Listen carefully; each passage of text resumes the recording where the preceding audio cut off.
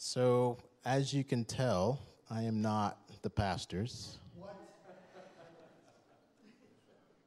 Hold on. He says, yeah. There we go. Now we're in business. So, the last time I preached was probably, I think, almost a year ago. And I went for like an hour. And we didn't get out till like 12:15. And I thought, there's no way the pastor can ask me to do this again. And then the following Sunday, this lady came up to me, and she was watching it online, and she said, that was such a good message, and we shouldn't be contained by time, you know? And I said, okay, so we'll go for an hour and a half today. Just kidding. So I just have a few words to say, but first of all, let's just get our Bibles in the air. And this is my Bible. I can have what it says I can have. I can do what it says I can do. And I am who it says I am. Father, we just thank you for this day, Lord. We just thank you for this opportunity just to be in your house. Father, I just pray that the ears be open and hearts be soft to receive the word that you have given me, Lord God. And I just ask, Father, that I speak only what you want me to speak. These things I ask in Jesus' name. Amen. So, I don't know if you've noticed or not, but we live in an absolute crazy world. And so, a few months ago, some of you know that my mom passed away. And so when I went back there, and she lives in California, so I went back to California. It's just crazy back there. And the day before I was supposed to leave, I go to Costco to get some gas, and I'm filling up my mom's car and everything. And so I hear this lady scream behind me. And I'm thinking, oh, Lord, here we go. And so I turn around, and I don't know what she did, but gas was spraying all over the place. So I'm like, let me just get my gas and get out of here. So, I'm driving down the road, and I see the same lady at the stoplight. And I look over, and then there's this big truck. You know those trucks that get behind you and they honk and it kind of startles you? So she's there, and she lights up this cigarette. And this honk comes, and she gets startled, and she drops a cigarette, and her arm catches on fire. And I'm like, holy moly. So I roll the window down. I'm like, pull over. So she gets startled, so she just steps on the gas, and she's going, and she rolls her window down. She starts putting her arm out the window, and that just inflames it even. I'm like, pull over. So she pulls over, and you know those moments where you wish a cop was there, but they're never there? Well, this wasn't one of those moments. So she pulls over, I get out, and I help put her arm out. And the cop rolls up, and the cop's like, I saw the whole thing. And since the cop starts putting her in cuffs. And the lady's like, why are you arresting me? And he says, well, you're brandishing a firearm.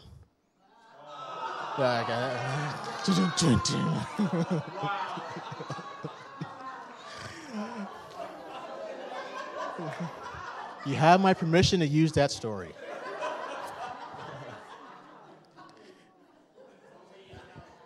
Yeah. Anyway, so the world is a crazy place. But as Solomon said, history merely repeats itself. It has all been done before. Nothing under the sun is new. So I titled this message, For Such a Time as This. And this comes from the book of Esther. And when I think about the book of Esther, it's one of my favorite VeggieTale movies. And so, the queen got put away because she wouldn't make him a sandwich. But in reality, I'll give you a 3-minute synopsis, Cliff Notes. So for those young people that don't know what Cliff Notes are, there's this yellow book that you would go and buy, and it's supposed to give you the summary of the story that you were supposed to read in class, but you didn't read, and you thought you'd read the Cliff Notes version. And I found out that Cliff Notes, the answers were never in the quiz, So, but anyway, so King Xerxes, his third year in his reign, and he throws this lavish party for all the uppity-ups. And so this party goes on every day for 6 months. He's partying. So think of it now. We're in April. We're mid-April. So think mid-October is when this party ended. So after that, he throws another party for the people for 7 days. And he puts a decree out there. There is no limit on the amount of drinking you can do. So everyone is just having a good old time. And at the same time, the Queen Vashti, she was having her own party for her ladies and everything. So on the last day, the Bible says he was high in spirit. So he's high in spirits, and he calls for the queen because apparently she's drop dead gorgeous, and he wants to show her off and parade her in front of all his people. So he sends his eunuch to go get her, and the queen's people says, don't let him talk to you like that. So she doesn't come. And so the king starts, he gets angry, so he, consults with his wise men, and they said, just send her away, because if the rest of the kingdom hears that your wife won't obey what you're doing, then all the women in all the kingdom won't obey their husbands no more, so send her away. So he sends her away. So he wants a new queen. So 4 years later, he's lonely, and he wants another queen. So Mordecai has a niece that he adopted as his own daughter named Esther. So we get there, and Esther becomes queen, and Mordecai becomes part of the royal guard, if you will. And so he finds out about this plot to kill the king. So he tells Esther, and Esther tells the king and gives credit to Mordecai. So he gets elevated. So Haman, the king's right-hand man, hates Mordecai because he won't bow to him when he comes by. And so he's so enraged by this thing that he puts out this decree that not only does he want to kill Mordecai, but he wants to kill all the Jews. So Mordecai is in mourning about this whole thing. And so Esther sends his eunuch out to find out why is he at the gate and burlap mourning. So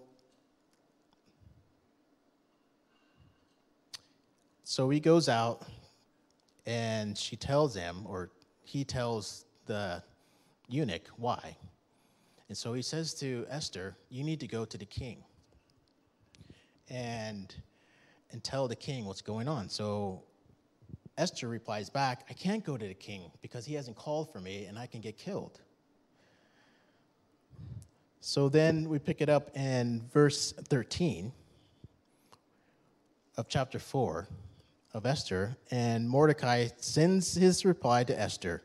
Don't think for a moment that because you're in the palace, you will escape when all other Jews are killed. If you keep quiet, in a time like this, deliverance and relief for the Jews will arise in some other place, but you and your relatives will die. Who knows if perhaps you were made queen for such a time as this? And so about a month or so ago, I was at the pastor's house to pick up Sarah, and I was just going to drop in and out, get her and leave.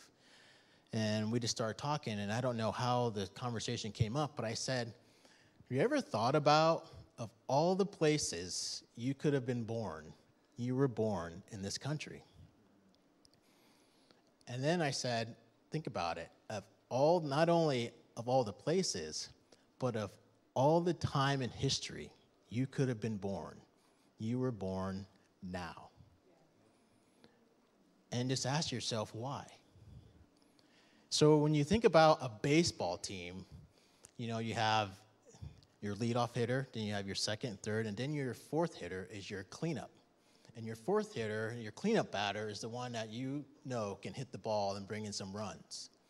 And so I consider it like God has placed us all here at this time because we are his cleanup hitters. And he needed to put the best in place at this time for what is about to happen. And so let's think about it. Every decision you have made in your life has led you to be in this seat today. And so I just want to talk about a couple of similarities between the time of Esther and now. And so the first kind of correlation I want to talk about is the relationship between Mordecai and Haman. So Mordecai, in my opinion, is kind of like the church. You know, we're not bowing down to nobody, to no man. We only bow down to God. And Haman, who is equivalent of the world or the government, hates that. And so he puts out a decree to kill all the Jews. So he comes with the full force of the government to kill God's people. And so you might say, well, how is that happening now? The government hasn't put out any decrees to kill Christians or anything like that. They haven't, but what they have done, if you look at those parents, for example, that have gone to school boards to protest, to stand up for what is right, they found the FBI knocking on their door. And the government has labeled them domestic terrorists. And when you have that label, it opens up a world of powers that the government now can do to track you and do all that stuff to you. So then I came across this article, and it is titled, 3 Warning Signs that the FBI might label you a radical, traditional Christian. And this is a memo that was signed off at the highest levels of the DOJ. And point number 1, interest in homeschooling is a sign that you're a radical Christian. So you're in trouble, Jordan. So if you don't like what the public schools are teaching your kids and you want to pull them out and do your own schooling to raise them up the way you want them to be raised up, you are considered radical. In the mid-1960s, there was a Supreme Court case that removed the 10 Commandments from the school. And one of the arguments that the ACLU used, they said, if the 10 Commandments are visible, then the kids might see them. And if they see them, they might read them. And if they read them, they might follow them. And that was the reasoning that they used as something that's not in the Constitution of separation of church and state. But that case removed the 10 Commandments from the schools in the mid-60s. And so if you look at every statistic, things have gone downhill since then. And so let's just review for a second what those 10 Commandments are. You shall have no other gods before me. You shall make no idols. You shall not take the name of the Lord your God in vain. Keep the Sabbath day holy. Honor your mother and your father. You shall not murder. You shall not commit adultery. You shall not steal. You shall not bear false witness against your neighbor. You shall not covet. So those are the things that those that were against it did not want your kids reading. And so since the 60s, we have a whole generation of people that have been raised in a godless society. And I heard it said that we are now living in a post-Judeo-Christian country. And I thought, nah, there's no way. So a couple Fridays ago, I'm talking to my HR director about this project we're working on, and it happened to be Good Friday, and the person that we need some information from was in Europe, in London, and so they had Good Friday off. And I said, isn't it kind of ironic that we're the Christian nation, but every other nation in the world has Good Friday off but us?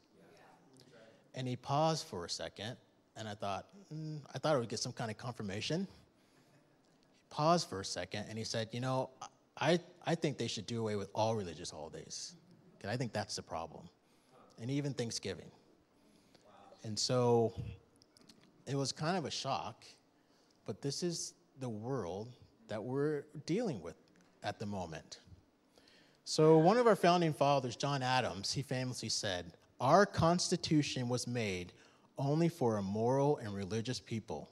It is wholly inadequate to the government of any other." And so the founding fathers knew that you needed to be a moral and religious people to be able to be governed by a constitution that gives you so many freedoms. How different would society be today had that decision by the Supreme Court been different? It is just, it's amazingly how different it would be. So point number 2, meeting every Sunday with other people who want good lives. So that's all of you. Everybody that goes to church every Sunday. Now we're all considered a radical Christian. There's this church, this big church in California during the lockdowns. They refused to close. And now they're in the middle of a lawsuit right now with the federal government because the FBI planted informants in the church.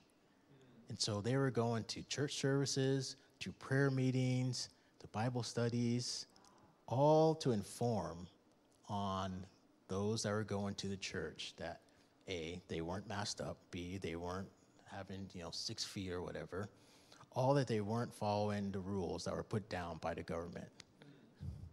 And so that's how far our government has come. And we who live in this country, we're been blessed in that we've never really faced persecution for what we believe in. Not like other countries. But slowly but surely, it's coming. But we just have to be prepared. And the last point, number 3, that they say makes you a radical, traditional Christian. And everything revolves around this last one. That you value life, organic marriage, and the sexes. And so if you look at everything that is going on in society today, revolves around those 3 things. To kill your baby, to open up marriage to whomever you want, and to make multiple genders. And it's no secret on that one, because that is the basis for what God has started everything. In the beginning, God created Adam and Eve, and he gave them the direction to multiply. 2 men and 2 women together can multiply.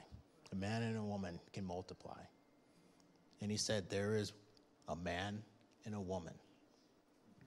So when you destroy that foundation, then anything goes from there. So the next one I'd like to talk about is the interaction between Mordecai and Esther. So Mordecai's reply was, "Don't think for a moment that because you're in the palace, you will escape when all other Jews are killed. If you keep quiet at a time like this, deliverance and relief for the Jews will arise from someplace else, but you and your relatives will die. Who knows if perhaps you were made queen for such a time as this?" So you ask yourself, what was Esther afraid of? So 2 points. One, Esther feared revealing her true identity to the king. And so a lot of times, and I'll just speak to myself, I've been in situations at work where people are talking about stuff, but I don't really voice. I mean, they know that I go to church, but I'm not like a Jesus freak making everything loud and proud and known. And especially when I was at Starbucks, talk about being in the lion's den. Everywhere you go, those that had an ulterior belief system than to mine would say it loud and proud. And they just assumed that you believe the same thing. And that's interesting how Christians, we don't do the same thing. We don't shout out loud and proud, and who cares if they believe it or not, because they don't care. They just assume. Why don't we assume that they believe what we believe, right? And just be proud about it, and just assume. But we like to not, especially me, I'm not confrontational, and we don't want to make anyone feel uncomfortable. We would rather feel uncomfortable more than letting someone else feel uncomfortable. But when you speak the truth, that's what makes people feel uncomfortable. It's not you. It's what you are saying is what's making them feel uncomfortable. The second thing is that she didn't want to go before the king without being summoned. So back in that day, you didn't just show up in front of the king or you would be killed. You had to be asked. And then when you came, he had to put out his golden scepter to say that you were accepted. And a lot of times, like now, Jesus said, let us come boldly to the throne room of grace that we may receive mercy in our time of need.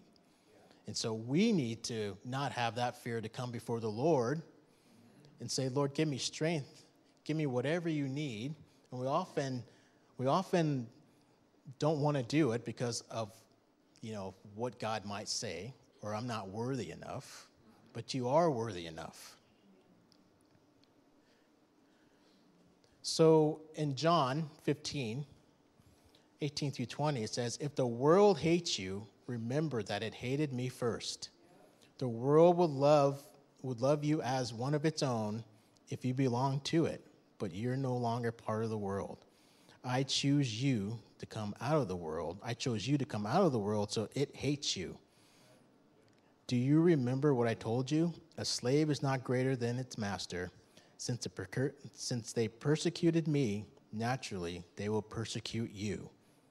And if they hadn't listened to me, they would have listened to you. And I heard this phrase, this guy said this statement, and it was so profound. I just had to write it out. It said, good cannot be accomplished without courage. It is the rarest of human traits. There are many nice people. There are many kind people. There are many honest people. But there are very few courageous people. Good depends on people being courageous. And we are living in a day where we need to be courageous.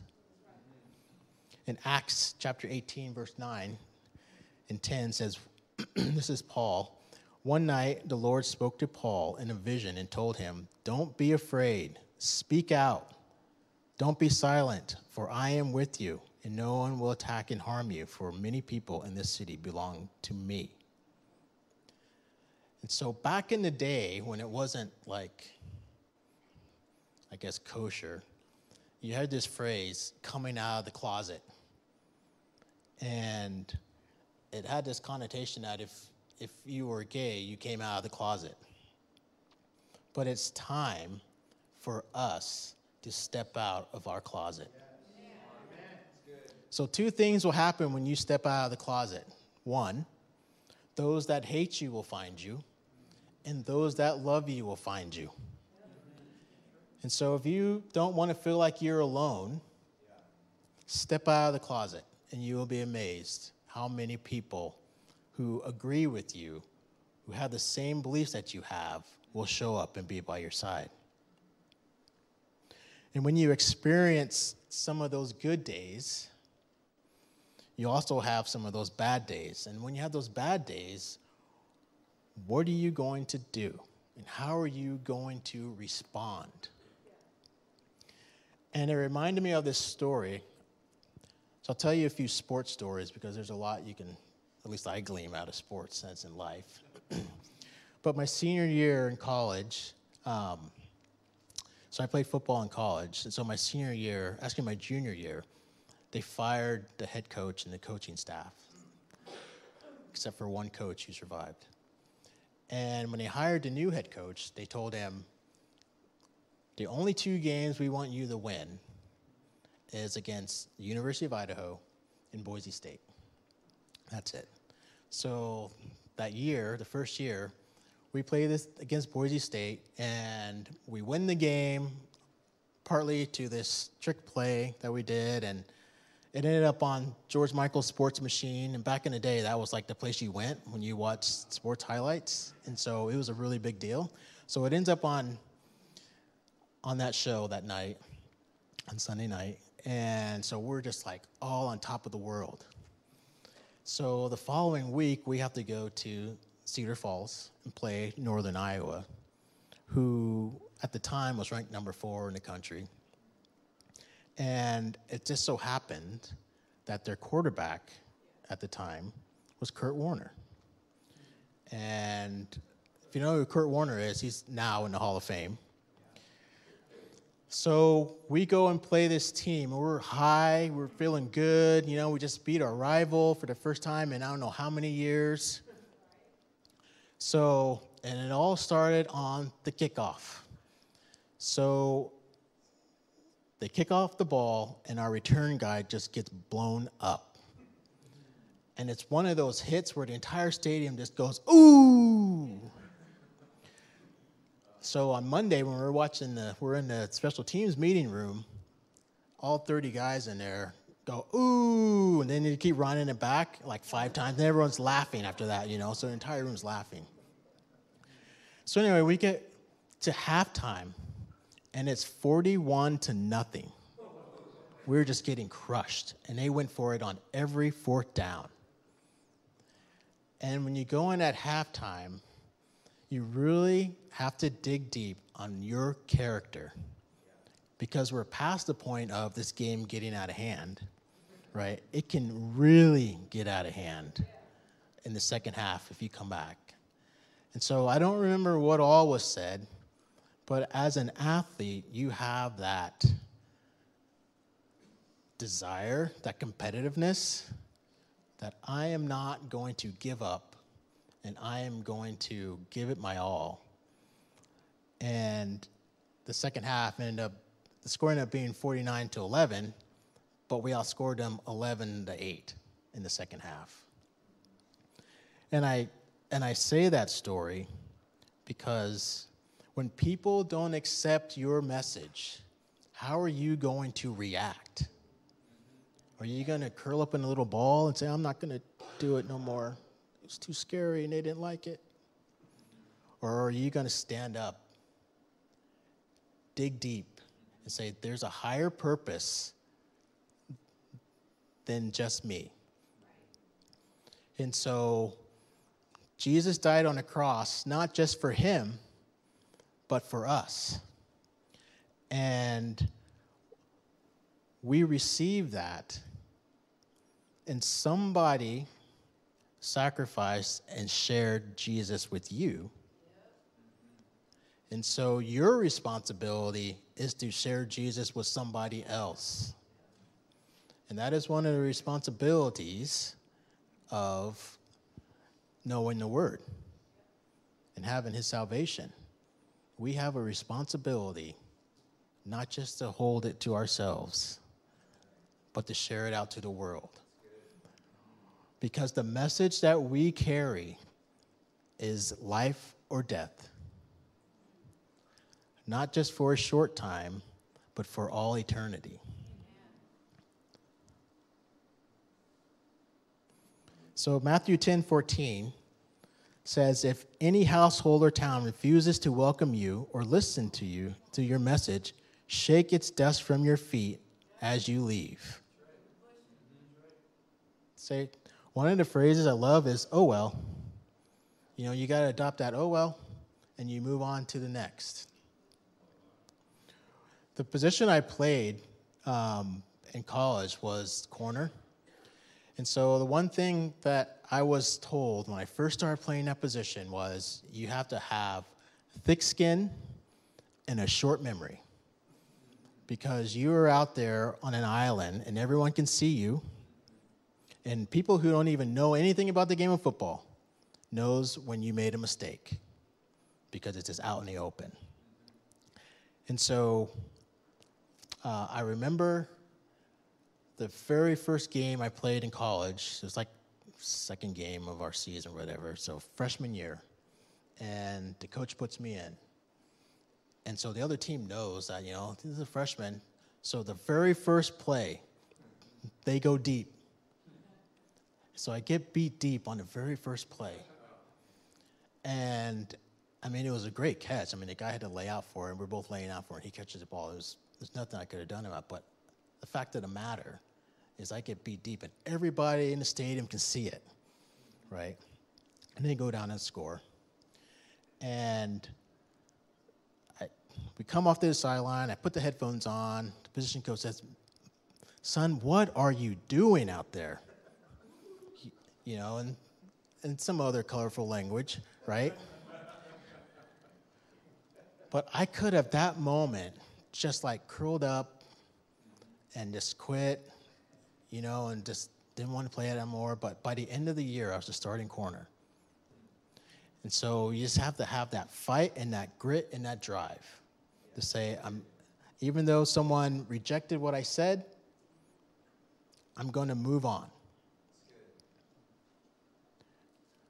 and give it to someone else that wants to hear it. So what must we do in the light of this? We must get back to the basics spiritually. So what did Esther do? She told Mordecai to tell the people to go back and fast for 3 days. Don't drink any water. I'm going to do the same thing. And so it's time for us to put on our big boy and big girl pants and get into the fight. Because for the longest time, the church has been silent, and we thought, someone else is going to do it. And now we're in the position that we're in, and we're wondering, how did we get here? Yeah. It's because we were silent, and we let the opponent take ground with zero pushback.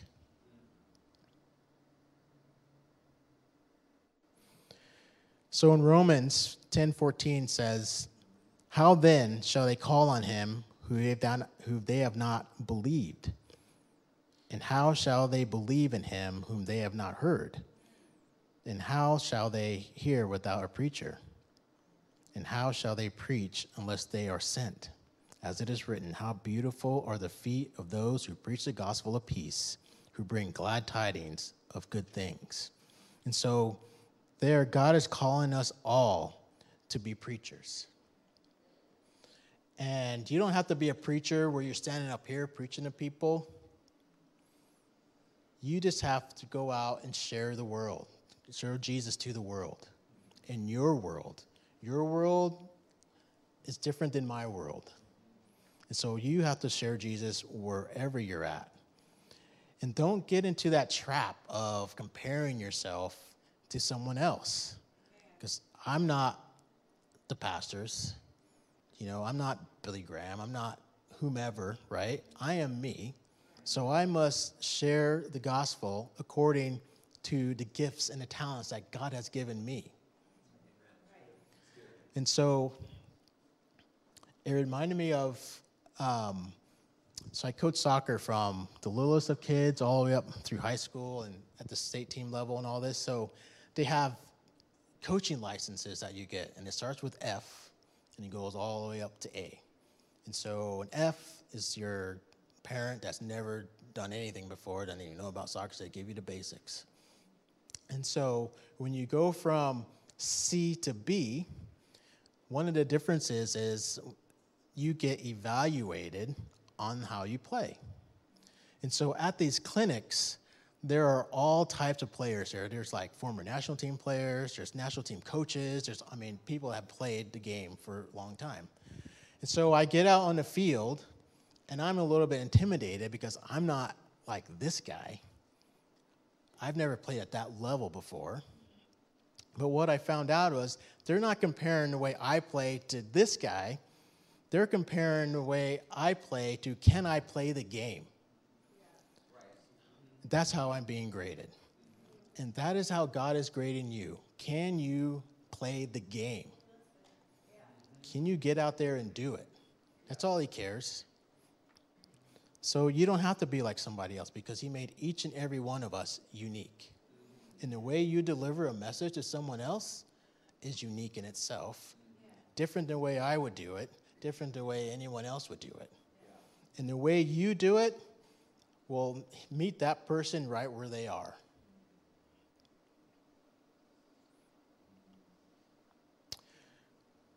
So 2 Corinthians 4:3 and 4 says, if the good news we preach is hidden behind a veil, it is hidden only from people who are perishing. Satan, who is the god of this world, has blinded the minds of those who don't believe. They are unable to see the glorious light of the good news. They don't understand this message about the glory of Christ, who is the exact likeness of God. And when I read this, it just said, you know what? We share the good news within these four walls. But what good is that doing? We need to be sharing the good news out to the world where Satan is the god of this world. So we need to be out there penetrating that. You know, I have this vision of Satan just sitting down on his seat over the world, watching everything going on, and he's just happy that the church is just silent. And one of the teams that I coached, is the last club team that I coached, we were down at this tournament in Oregon. And these tournaments, you play a game on Friday, 2 on Saturday, 1 on Sunday, and if you make the championship game, you have a second. So you're possibly playing 5 games over 3 days. And so we're on Saturday afternoon, it's like 95 degrees outside. It's just super hot. It's our second game. We're playing at like 3 in the afternoon, and we're playing this club that's up in Redmond called Crossfire. So they're a nationally known club. Their top levels won the national championship a few times. So we're playing this Crossfire team. And their coach, you always kind of know if they're a good coach because they'll sit down on the bench and they won't really say much. They'll just sit there and watch their players play. So they cut the game time down 5 minutes from what we normally play just so we can get all the games in. And then they cut it down another 5 minutes because they would take a 5-minute break because it was so hot. So in the first half, we're losing 3-0. And the girls come off, they're kind of dejected. And I say, look, we're just going to put high pressure on them and see how they react. So the second half, we just went total high pressure. And the funny thing about it, the high pressure made them make mistakes. And in a span of 10, 15 minutes, we scored 3 goals, tied the game, basically off of their mistakes. And then the game was over. My assistant coach said to me, he said, all I wanted to see was that coach stand up, which she did. And so the analogy is we need to start putting pressure on the devil. And the only way we put pressure on the devil is we go high pressure, we get out there, we make our voices known. And pretty soon he's going to stand up. And when we put pressure on, we're going to see them make mistakes. And we see that now because they are just wide open, blatant about what they believe. It's no longer hidden anymore.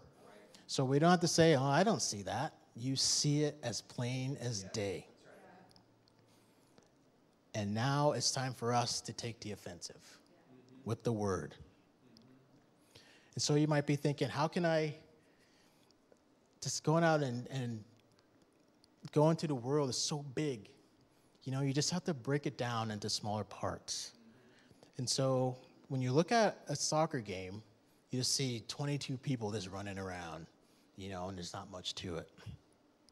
But in actuality, the game is really basically 4 parts. 1 versus 1, 2 versus 1, 3 versus 2, and 4 versus 4. And so as a coach, coaching younger kids, you have to teach the game to break it down into smaller parts. And so our part is one-on-one. And so we need to up our one-on-one game. And that one-on-one game is basically, I have a neighbor, I have a friend, I'm sharing. And the way that they teach you how you run practices is you go from individual to group to team. That's how you run the practice. So every practice should be structured the same way. So our, in relation, would be our one-on-ones that we have with our individuals. That's our individual time. And then we get into these group times. And there's a method to my madness when I come up with these men's events, and they're all done outside of the church. So the snowshoeing, the skeet shooting, the hiking. It's so that you can invite guys that don't come to church, that don't feel threatened, and they get relationships built. So that's your group. And then you get to your team. So then they eventually will come to church, and then we have our team time to where we all can start loving on that new person that came, sharing the word, sharing the love of Jesus. And that's how we should operate. But first starts with one-on-one. We have to be able to open our mouth and have courage to share Jesus. And even once you get to your one-on-one, you go to your two-on-one. So you get your other friend that's in church with you, and you invite your unsaved friend. And then you both can build relationships. And then as long as they know someone, they will come. And so we just have to do that. And in Matthew 10:16, it says, "Now remember, it is I who sends you out, even though you feel vulnerable as lambs going into a pack of wolves. So be as shrewd as snakes, yet as harmless as doves." And so it is Jesus that is sending us out. And he knows we're vulnerable. We know we have this feeling. But he's saying, be shrewd. And when you're shrewd, to me, means just be strategic on what you're doing. Right? Have a plan. Like, snowshoeing or skeet shooting, it's a plan. There's a plan behind the whole thing. It's not just randomly we want to do it to have, build the guys in the church, but there's a plan bigger than just the guys in the church. Right?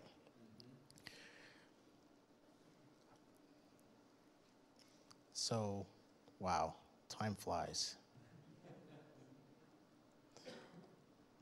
So I'm going to learn how to cut and cut some stuff out. So I heard this quote from this author called G.K. Chesterton, and he says, "When people stop believing in God, they don't believe in nothing. They believe in anything." And so if you believe in anything, then you will let the world define who you are. So if you go on any kind of social media, all you'll see is just angry people, because the world has defined who they are. And it'd be like I'm introduced to Tracy, but to everyone else that I introduce him to, I call him James. And then everyone knows him as James. But that's not who he is. So he'll start to get mad. And so like the world is calling these people something, God said that's not who you are. And so you're actually angry because the world is calling you something that God has not intended you to be. And so If you saw yourself as an image bearer of God, then you would be a step closer towards contentment, a step closer to happiness. But if you let the world define you instead of God, you're going to have a lot of unhappiness building up to a lot of anger. But society, through the media, through social media, and everywhere you look, it's a constant drumbeat of the world hates you. You're not a image bearer of God. You're gay. You're lesbian. You're transgendered. You're a minor attracted person. As Christians, our message should always be, you have a spiritual problem that only Jesus Christ can fix. And we are in a spiritual battle.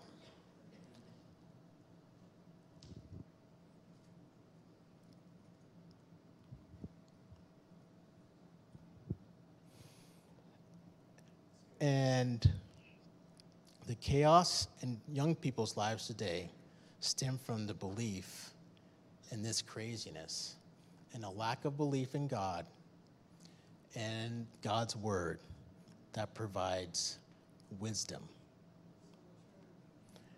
If it is visible, they will read it. If they read it, they will follow it. The one verse that really stands out is Psalms 16:11, which says, "You will show me the path in life. In your presence is fullness of joy. At your right hand are pleasures forevermore." And that's what we need to be sharing. That's the identity we need to give all these people out here. Because the identity that the world gives you is temporary, because it will go away when the world goes away. And then the only label you will have after that is condemned. But the label that God gives you will last for eternity.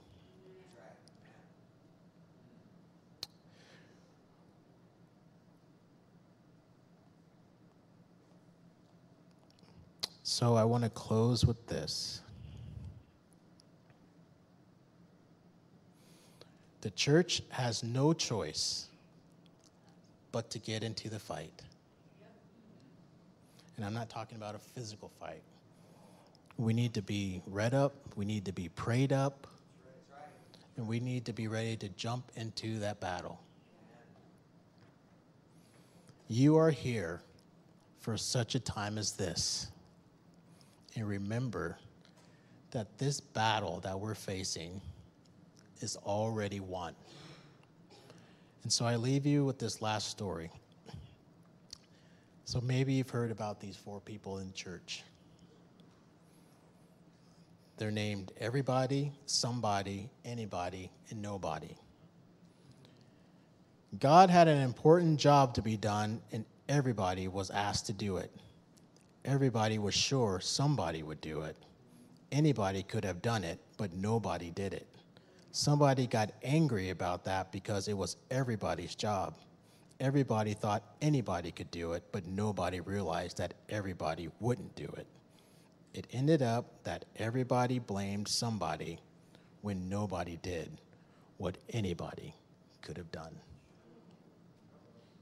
God is calling all of us to be Esthers because we were born for such a time as this. Stand. Thank you, Father, for this word. You know, and those here or those watching online, you might be wondering, why am I so angry? Have I let the world define who I am? But if you're tired of being angry, if you are ready to take on a new identity, an identity that will last for an eternity, an identity that says, I am a child of God, I am the bride of Christ, I am the head and not the tail, I am an overcomer. then raise your hand. Thank you, Lord. Thank you, Lord. Thank you. Father, we just thank you for those that have made that decision. We thank you, Father, that you are with us no matter what we do or where we go. And we ask, Father, that you will just give us the strength, the courage to step out and be your hands, your feet, and your voice.